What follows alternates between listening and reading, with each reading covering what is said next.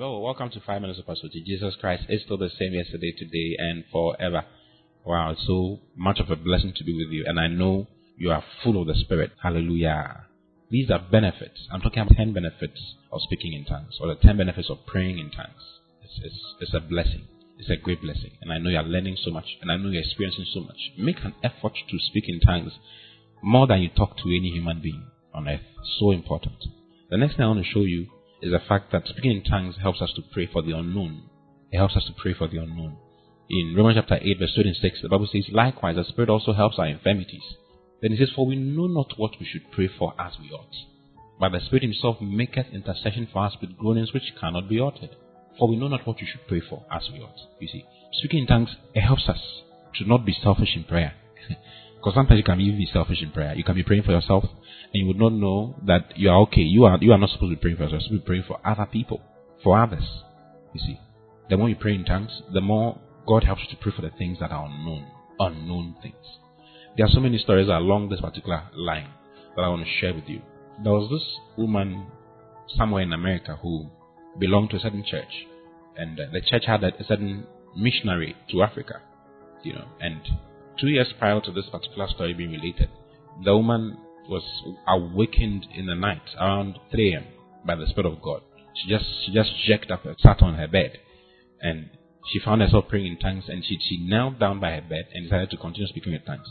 So she spoke with tongues and spoke with tongues and spoke with tongues and spoke with tongues, and didn't know what she was doing.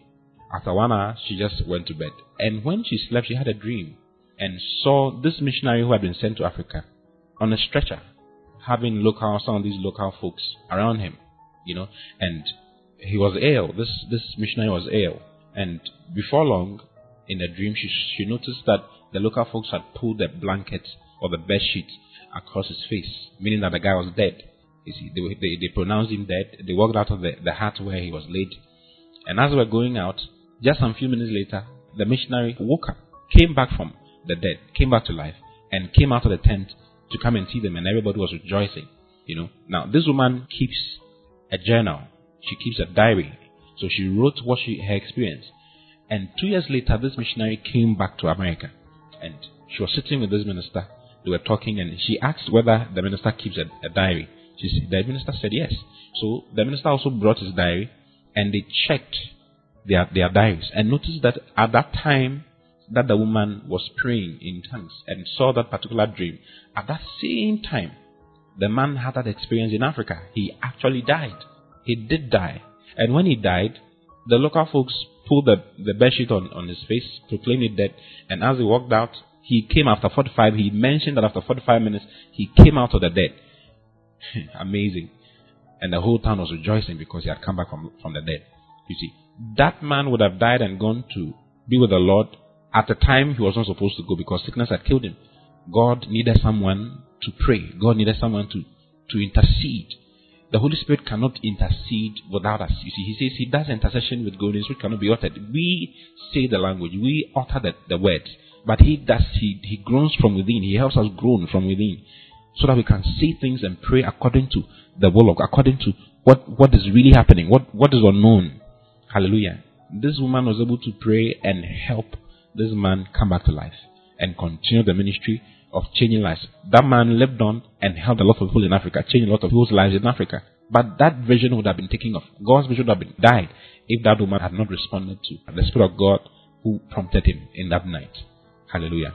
So praying in tongues is praying in an unselfish way. It's praying according to what God really wants.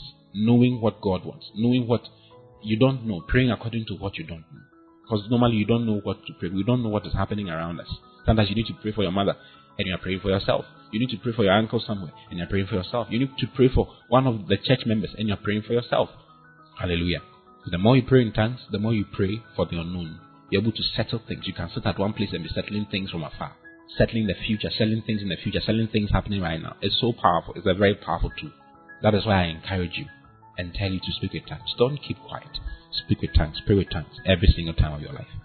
In Jesus' name. I love you very much. I'll see you again tomorrow. Until then, God bless you. Bye-bye.